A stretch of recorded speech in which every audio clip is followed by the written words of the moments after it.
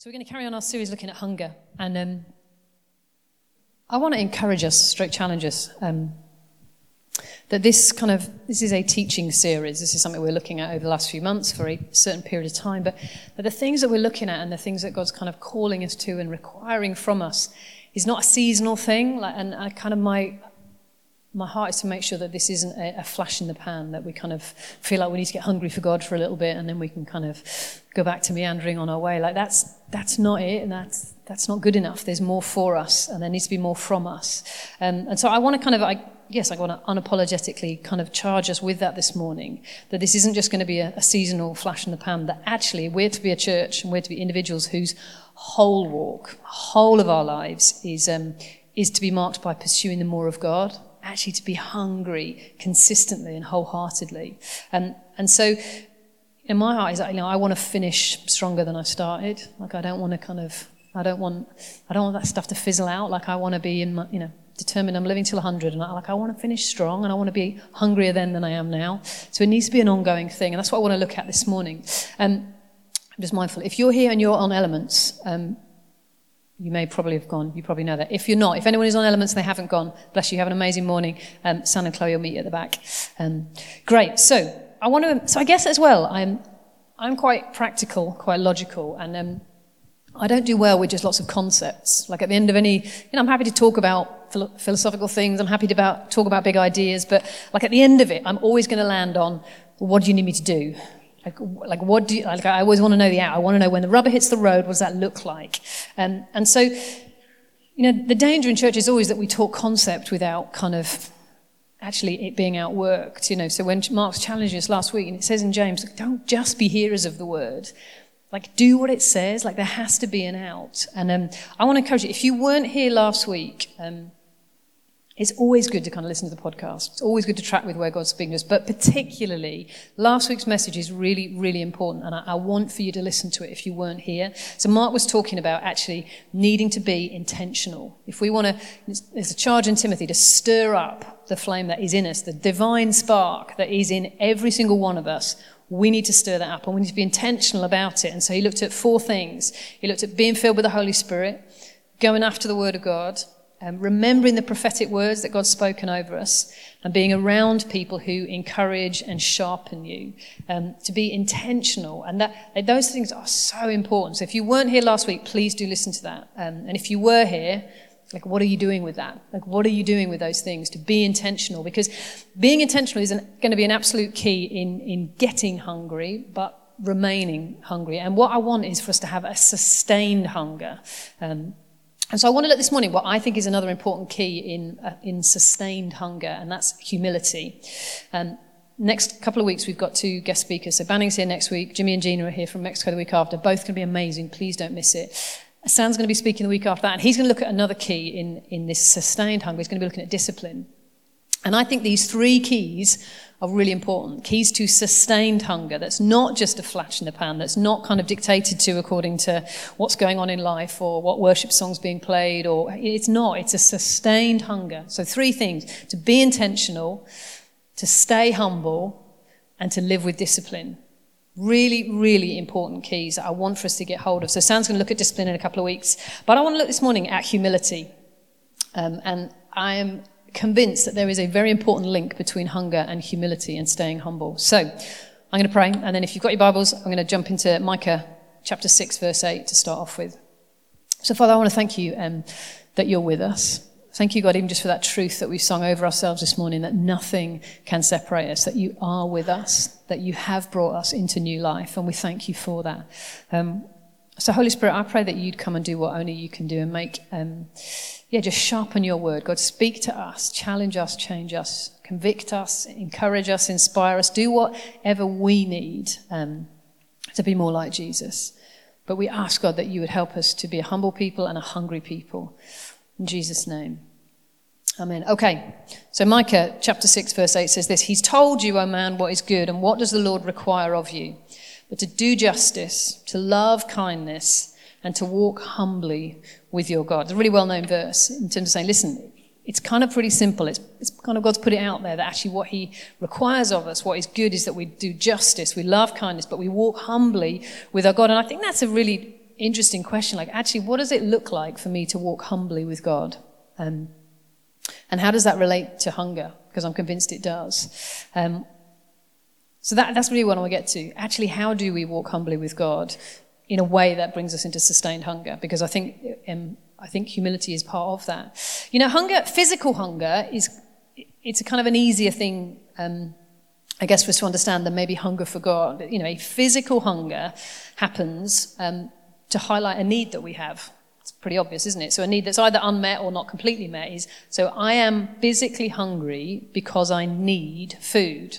So it's an easier one to understand, and it's probably not as easy a one to ignore. Like, if we're really, really hungry, like it's distracting. It kind of takes our attention and it makes us do something about it. But it highlights, physical hunger highlights a physical need that we have for food.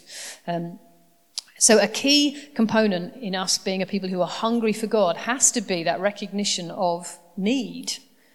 And and that's so blindingly obvious, but honestly, I think we gloss over it and we miss it, and we can get so distracted by other things, and we can get really self-reliant on ourselves, and actually recognizing, listen, being hungry for God isn't just because that's what we're talking about as a church family and it's a good thing to do. Like, when it all boils down to it, underneath everything is actually our hunger for God is directly coming out of the fact that we absolutely are in need of him. And I know that's obvious, but it's really important. And actually, so being, in a season of sustained hunger means I have to consistently recognize my need of God in all things, in every situation, in every life stage. Actually, I need him. And that is a massively important part of humility. Humility that says, I have not got this. I'm entirely in need and dependent on the Lord. It's humility. It's important. Jeremiah 29:13 says this. This is the Amplified version. It says this: then with a deep longing you will seek me and require me as a vital necessity, and you will find me when you search for me with all your heart. It's like a prophetic promise. Actually, they're saying, when you seek me, you'll find me when you seek me with all your heart. Actually, with a hunger, with a requirement. But it's that we seek him as a vital necessity, recognizing our complete need from him. It's not seek him as an option, as an upgrade, as a backstop when things get difficult. But actually, my seeking God, my cultivating hunger for him is because he is the only way. It's not like he's not an optional. He is the only way, and I am entirely dependent on him and in complete need of him every single day of my life. And the promise is that actually when we seek him like that, with that view, recognizing our complete need and his complete ability to fulfill him, when we seek him in that way, his promise is that we'll find him. But it takes humility to do that. It takes, for us to recognize our need of him requires humility. And it's what the Bible talks about when it talks about being poor in spirit. And actually how what is being poor in spirit? And I want to kind of look at that a little bit now.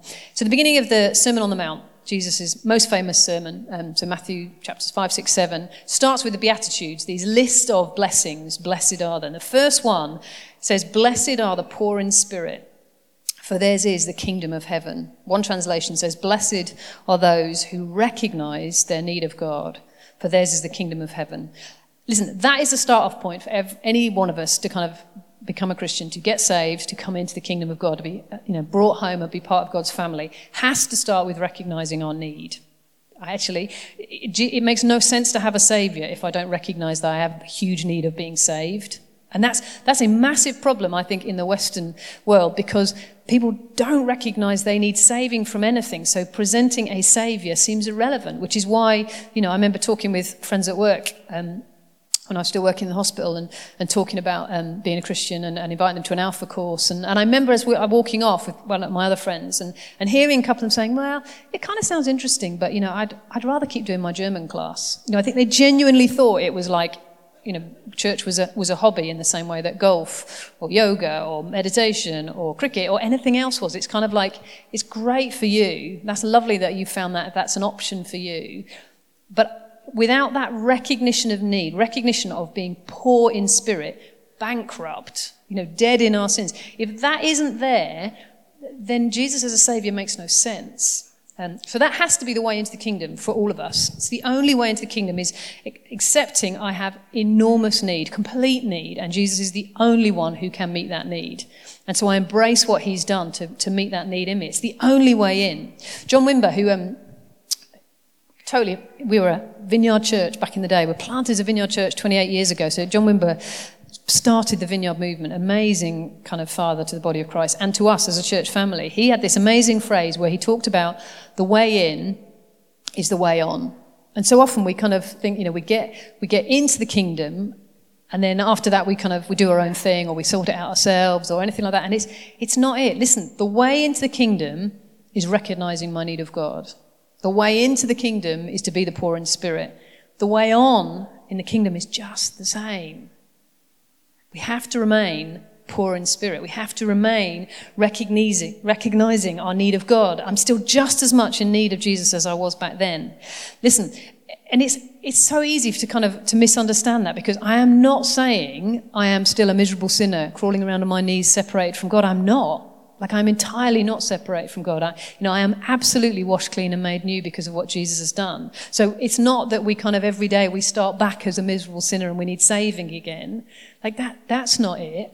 But I am still as much as need of him. So now, as a reconciled, redeemed daughter of God, accepted by him, positioned in him, being given the keys of the kingdom, all that stuff is true, that is ours, but I am still poor in spirit and completely in need of him. And it's kind of almost tricky tensions, and I'm probably going to pose as many questions as I have answers today. Apologies for that. But it's these tensions we've got to work out, because I am acutely aware that self-reliance, complacency, familiarity are absolutely dangerous enemies to the Western church and to us. They really are. We have to be on our guard against those things, because for so many of us, in so many ways, actually our poverty of spirit is covered up. Because do you know what? I have got some money in the bank. I can feed my kids. I have got, my mental health is okay at the moment. There's so many things where these things are lining up, therefore I'm okay. I'm not, it's not so bad. And because we're so rich in resource, to be able to meet freely and worship the Lord is amazing. To have the people leading us in worship that we have, we're so blessed. Actually to have what we have in the Western church in terms of the resource, in terms of teaching and the stuff that we can access on the internet and books, we are the richest we've ever been. And yet we have to guard against complacency and familiarity. Well, I can just swan into church. I can just swan into God's presence. It doesn't really matter what I've done this week, and it doesn't that's not okay. And I'm really cautious. I don't want to go into a sort of, browbeating, we're miserable, unworthy. That's not it. But if we're in any way falling into that complacent, entitled, doesn't matter, that'll do, it's not good enough. And honestly, that stuff it risks being a cancer in the Western church. And I'm so determined for us not to go there and not to be that. But I don't want us to go the other way. Can you see what I'm saying? And so actually keeping us well away from that sort of complacent familiarity, the way to guard against that is to remain poor in spirit, to remain humble, and to be persistently hungry for God. Walking humbly with God is about me being continually hungry for him, because I recognize my absolute dependence on him, my complete need of him. And they are difficult tensions to navigate, because I'm saying, actually, okay, I need to remain, I need to stay poor in spirit, but I absolutely need to war against having a poverty mindset. I really need to. How does that work out? Actually, because I'm not an orphan, and so I need to not have orphan thinking. I need to expect abundance and amazing things, but I have to remain every day poor in spirit. So it's avoiding those pitfalls of entitlement, which I see creeping into the Western church, and it really grates with me. It's not okay. Presumption, compromise. On the one hand, we've got to war against that, but we absolutely need to war against being orphan-hearted and living defeated lives on the other extreme. Neither one of those things is the kingdom. And so we have to guard against them. So these are things I'm just going to invite you into my head. These things I've been mulling over and thinking and praying over the last, particularly last few weeks, but probably longer than that. So we're called to live in simple rest and faith. It says in Psalm 116, he guards those with childlike faith. Like, we're called just to rest and trust that we have a good God who, before I even utter it, he knows what I need. Like, we have to have that kind of simple faith, yeah? We're called to it. That actually, I entirely trust that God's going to provide. I entirely trust that he loves me, that he wants me to come into his presence, that he's going to do what he says he's going to do, that he is going to provide for me. But we need to be careful that simple childlike faith, resting on a good Father, that we don't let that slide into actually what I would call presumption, that is actually, I can sit on my backside and everything God wants and promised me is going to drop into my lap with no effort, commitment, sacrifice, prayer, contending for on my part. Like, that's presumption. That's actually not faith. It requires nothing of me. God will just do it. Like, we're not to be presumptuous, but we're to rest in childlike faith. And these are kind of tricky tensions. Like, how do we navigate that? What does that look like?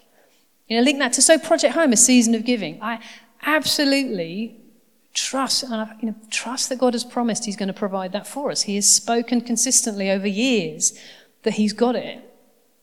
And so I need to have absolute faith in that. And no, I don't have to stress and strain and make it happen and kind of browbeat you lot into give. Like, that's not where I want to end up.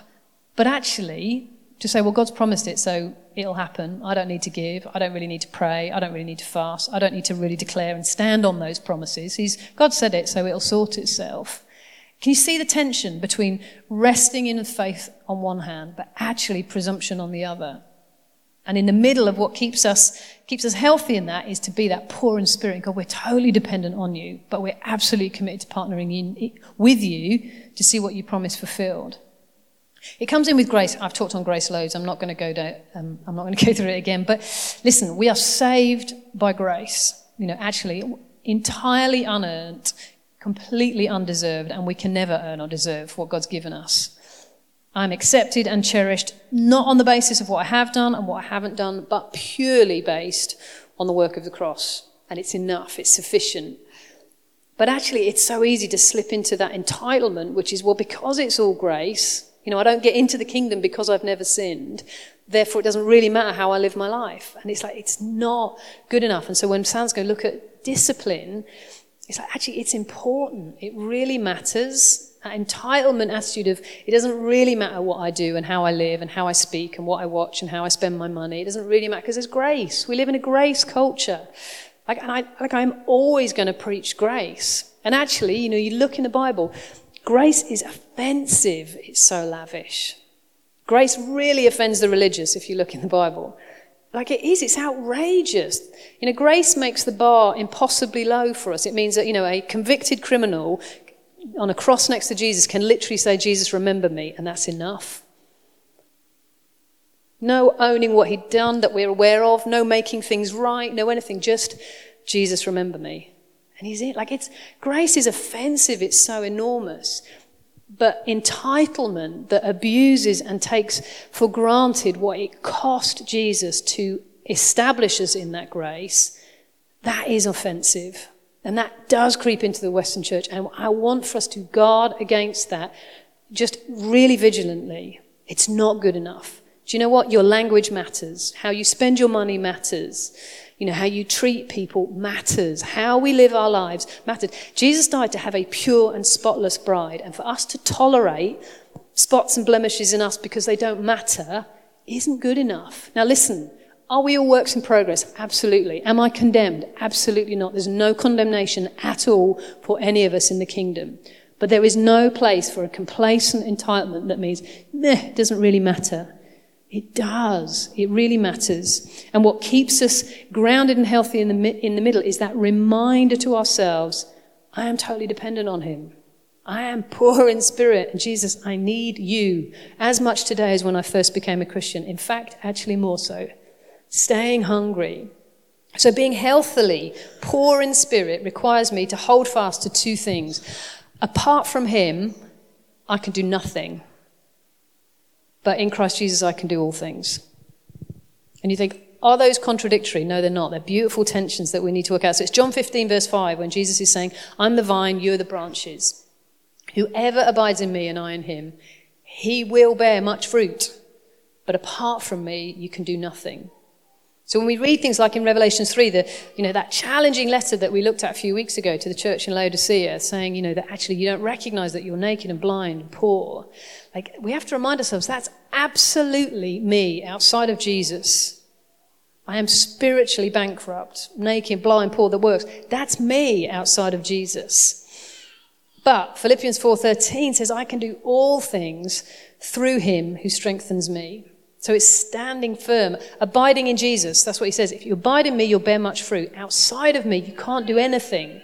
I'm like, do you know what? I can't make my marriage work. I can't manage my budget. I can't sustain friendships. I can't do things outside of and apart from Jesus. That doesn't mean I'm passive and I don't make an effort and I don't work. Of course we do.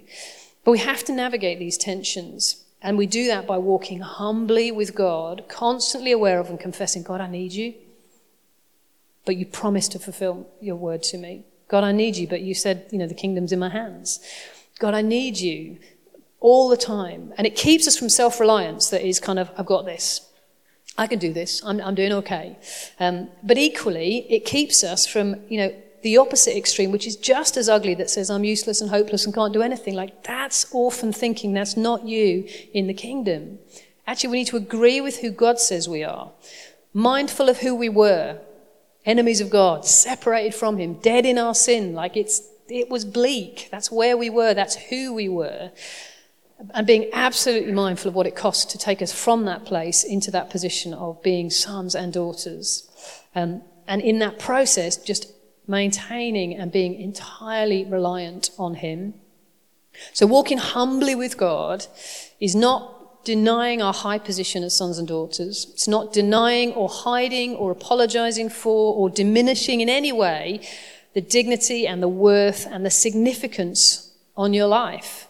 Like, that's not humility, but it's being mindful of the price that was paid to get us there and living our whole lives as sacrifice, our whole lives as worship to the one who paid everything to position us there. So, don't apologize for who God's called you to be. Don't apologize for what's in you. Don't keep that hidden. It's wrong. It is a wrong understanding of humility to deny who God says you are. And we have to, that's a British thing. We're good at apologizing about ourselves, for ourselves, because our stake's not right. We are good at apologizing.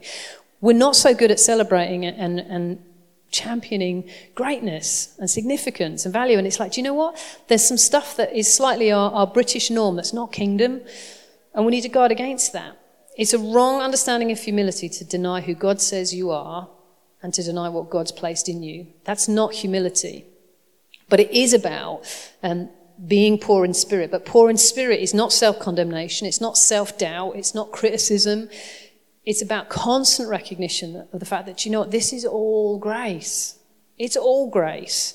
But it's given so that I learn to serve him and stay dependent on and reliant on him. And so humility is about me being continually aware of my need for God. And as I do that, the more aware I am of how much I need him, that always causes a hunger in me, because I'm like, God, I need to have more of you, because I'm so aware of my need and that I can't do this without you, that I'm hungry for more of you. That's why humility is a vital part in us being hungry. It has to start with humility and being poor in spirit, because it is about the awareness of need, and that's key for coming into the kingdom. And if you look in the Gospels, you look in the Bible at some of the people who met with Jesus, who encountered the kingdom. You think about Zacchaeus and the tax collector. You think about the woman caught in adultery, the woman of ill repute, the prostitute, the thief on the cross.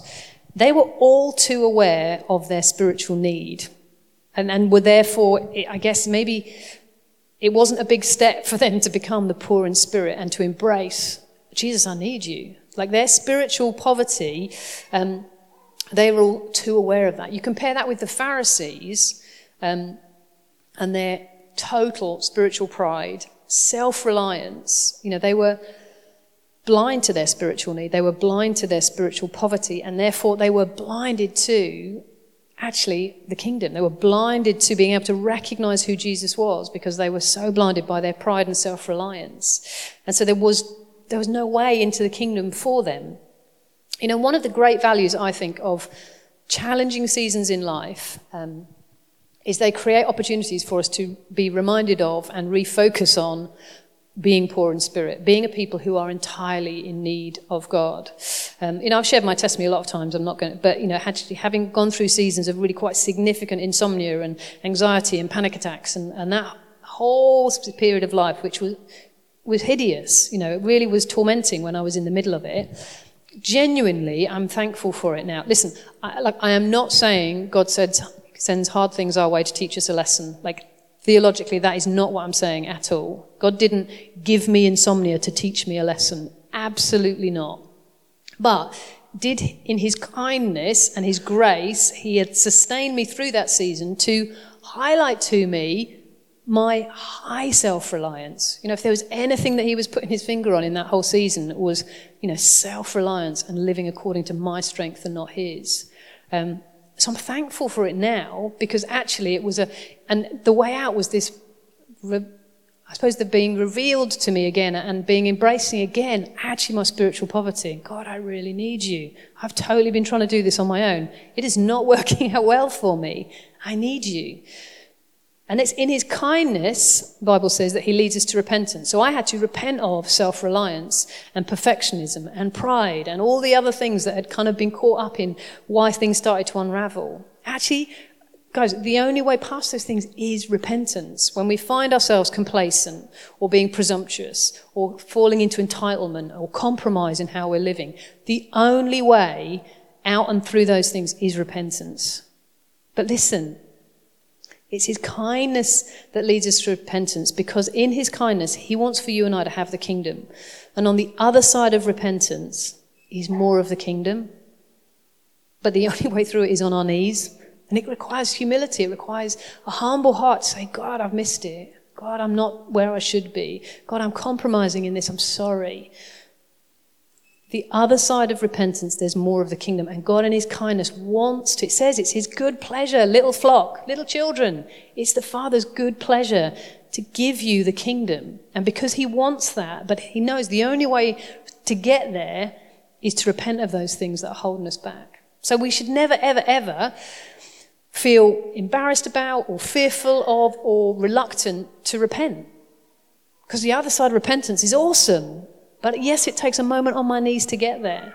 But we have to be willing to do that. The kingdom is freely available to us, but we have to be the poor in spirit to enter it and to receive the more that he has for us. Now listen, I don't think that we have to be in sin or in crisis or in order to be the poor in spirit. That's not what I'm saying. I think sometimes in those seasons it makes our spiritual poverty is kind of all too apparent. But I don't think, it's absolutely possible, and this is where I want us to aim for. It is absolutely to be secure in our identity in the Lord, to be, thriving in life, to be, have a successful marriage, to be experiencing the abundance of the kingdom, but maintaining being the poor in spirit. It's absolutely possible to do that, and that's where I want for us to get to. So if you look at David, you look through the Psalms, so many times in the Psalms, David talks about, God, I'm poor and needy. God, you're my refuge. You're my strength. All the time, he's expressing his need of God, his trust in God, his reliance on God, all the time. Now, sometimes David was writing the Psalms absolutely kind of hiding in a cave because someone was out to kill him. Sometimes, definitely, he was in a point of crisis. But some of his Psalms weren't. There are times when he was in a palace, when he was king, when he'd arrived. But he maintained this, God, I need you. David, and I can't help wondering, the Bible talks about David as a man after God's own heart. And I can't help feeling like David's persistent awareness of being poor in spirit and therefore hungry for God, that's what marked him out. And that's what God wants for us, to maintain that need of God and therefore hunger for him. So he managed somehow with some major mess-ups on the way. He completely screwed up multiple times, but this was this common thread. You look at David's life from, the field as a little boy, as a shepherd, through to the battle, into caves, but even then to the palace. He maintained this poverty of spirit, which is a beautiful thing. And his son as well, Solomon. So, Solomon was born into significance and provision and wealth and status and all the rest of it. Like he was born in the palace, born to be king. But there's this amazing bit in 1 Kings 3 where God comes to him in a dream and says, ask me for what you want. Ask me for what you need. There's this amazing bit where, so this is Solomon who's, if there's anyone on the planet right then who could say, I am the man, like I've got this, I'm good, it would have been him. But he says this, he says, I'm only a little child. I do not know how to carry out my duties. Your servant here among the people you have chosen, a great people too numerous to count or number. He displays this amazing poverty of spirit. He's essentially saying, I don't know what I'm doing. I don't know how to do this thing that you've created me to do. He's expressing help. He's expressing poverty of spirit, which is amazing. Paul, again, 2 Corinthians 3. I love this verse. He says, not that we are sufficient. Other translations say competent. Other translations say adequate. Not that we are sufficient, competent, adequate in ourselves to claim anything is coming for us, but our sufficiency is from God. Paul maintained this awareness. I am the poor in spirit. And it was the way into the kingdom, but it's the way on for all of us as well. But Paul is the same man who wrote in Romans 8 that actually we are co-heirs with Jesus, that we will share in his glory if we'll share in his suffering. So he didn't have a poverty mindset, but he was aware, I am entirely incompetent and insufficient in and of myself. That's a healthy poverty of spirit. But on the same hand, he knew, I'm a co-heir with Christ. I'm seated with him in heavenly places. And yet I'm completely insufficient other than what comes from him. That's where we need to get to, folks. And that was what's going to keep us healthily humble and healthily hungry for the Lord. So it's easy to recognize I'm poor in spirit when stuff's hard, when there's crisis, when things go wrong, when our vulnerabilities are all too apparent. It's easier then. But it's absolutely possible, and I want for us to kind of fight to be a people who remain poor in spirit in any life stage, age, circumstance. And that would create a hunger that is going to go the distance. But it's tricky tensions, So, we're supposed to, it's how do I remain childlike as I become mature, measuring up to the fullness of Jesus? What does that look like? How do I stay hungry when he's promised to lay a banqueting table before me? How do I stay hungry when I'm so aware I'm so rich? How do I? And this is the journey. And this is where a humble hunger for God is going to keep us in a really good place, is that we would be able to maintain being poor in spirit as I steward the glorious riches of inheritance in Christ Jesus. Because don't deny your inheritance, but remain poor in spirit. Don't deny your high position in the Lord, but we're willing to go low and serve. That's the tension, working out these beautiful tensions, and that is life in the Spirit. That's why we have to lean into the Holy Spirit and say, God, what does that look like for me? How do I remain poor in spirit, and yet absolutely do we kill a job at stewarding this amazing inheritance that you've given me? While I say, actually, I'm rich. I'm so rich. But that requires humility and hunger. And that's why I want to link it to actually those 4 things specifically that Mark was saying. Listen, we need to be intentional about these things. Because listen, any of those 4 things, any of the things that Sam will call us to in terms of being a disciplined people, living a disciplined life, any of those things that we're called to, if we don't have at the center of our being that recognition of need for God, reliance on him, awareness of what he paid in order for us to be in this amazingly privileged position, then being called to get into the Word of God, to steward your finances well. Mark talked about that last week. It's a good reflection of where we're at with the Lord, is what are you doing with your finances? Honestly, it's a concern to me that in the Western church right now, actually, huge numbers of people just think tithing's not for them. It's not really, it's a good reflection where we're at with the Lord. But listen, any of those Christian disciplines without a poverty of spirit can absolutely just become religious duty.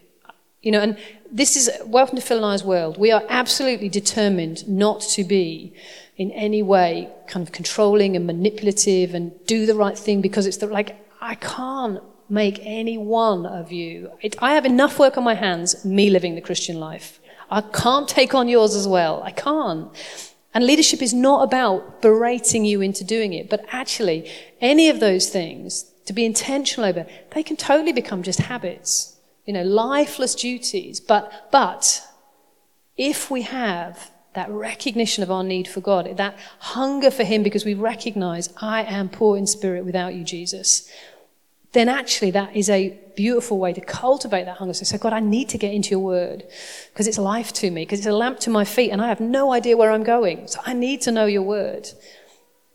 Actually, being intentional with those very practical spiritual disciplines is an important way of staying hungry.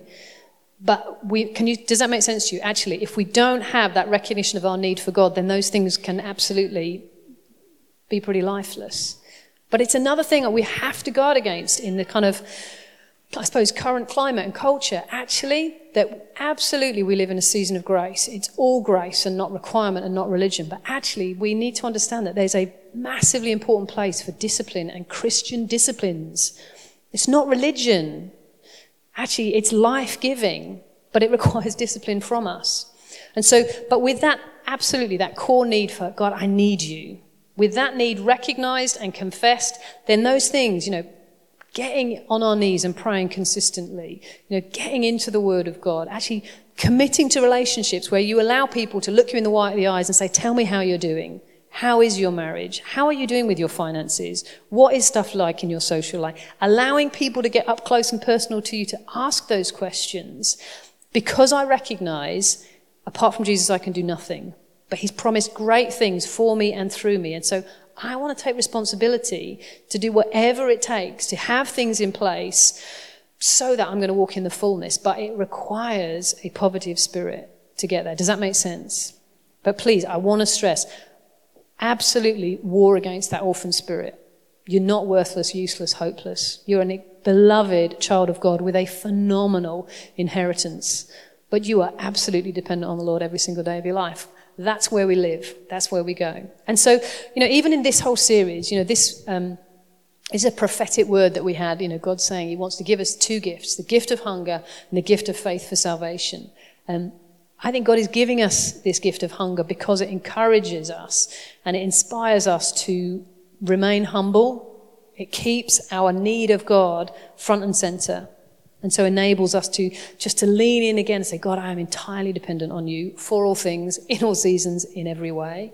And so to remain hungry, we've got to steward this gift well, this gift of hunger. And do you know what? It's going to require each of us individually to stay humble and to live consistently and constantly poor in spirit. And I want to encourage you to ask the Lord, what does that look like for me? And knowing all of it, even when it's stuff where the Holy Spirit's like, you know what, Sarah, this bit needs changing. Never be fearful of repentance. So much of the kingdom, the other side of repentance. So embrace it. It's a good thing. But I think it is a question of, God, show me any place where I am more reliant on myself than I am you, where I am trusting in my ability to provide rather than yours. Show me, God, if there's any way where I'm compromising, I'm letting things slide, and I'm living anything less than a absolutely dedicated, set-apart, consecrated life for you, because anything less than that isn't good enough. And it's not that we berate ourselves for it, because there is no condemnation, but there is absolutely conviction of the Holy Spirit and calling us to higher ways and to better things. So why don't you stand? I'd love for us to pray for one another. I think I've been more acutely aware this week and even this morning of actually, we're so reliant on the Holy Spirit. I can't convince anybody, and neither do I want to, and neither should I convince anybody to change. But actually, we're so reliant on the Holy Spirit to say, God, come and show me my blind spots. And I just want to encourage you, each of you individually, just to even just take a moment. Let's take some time to say, God, and maybe this feels like a scary prayer, but honestly, I would ask that he would reveal to me again actually how much I need him. I want his Holy Spirit to help me to keep being that poor in spirit, keep recognizing my need of him. Not to discourage me or to disqualify me or to push me down, but actually because it positions me again to be hungry, to be leaning on, to be dependent on him again. So Holy Spirit, we just invite you. And God, our confession is that we need you. Jesus, we recognize that in and of ourselves, there is no way we could make ourselves right with you. In and of ourselves, God, we've not got it. God, we're not competent or qualified or adequate in and of ourselves, and we gladly recognize that. But Jesus, we recognize that what you did for us is more than enough. Jesus, thank you that we are saved by grace. God, we're not tolerated in our sin. We're washed clean and we're made new. But Jesus, we want to be mindful of the high, high cost, the high price that you paid to get us back. And God, we want to commit again to be set apart for you, to live lives that are consistently dependent on you. So Holy Spirit, I pray that you'd help each one of us to navigate this tension of being blessed as the poor in spirit, but walking as co-heirs of Christ and stewarding the glorious riches of our inheritance in him. Holy Spirit, help us understand what that looks like. Show us what that needs to look like. Show us where things need to change in order for us to walk in those things more fully.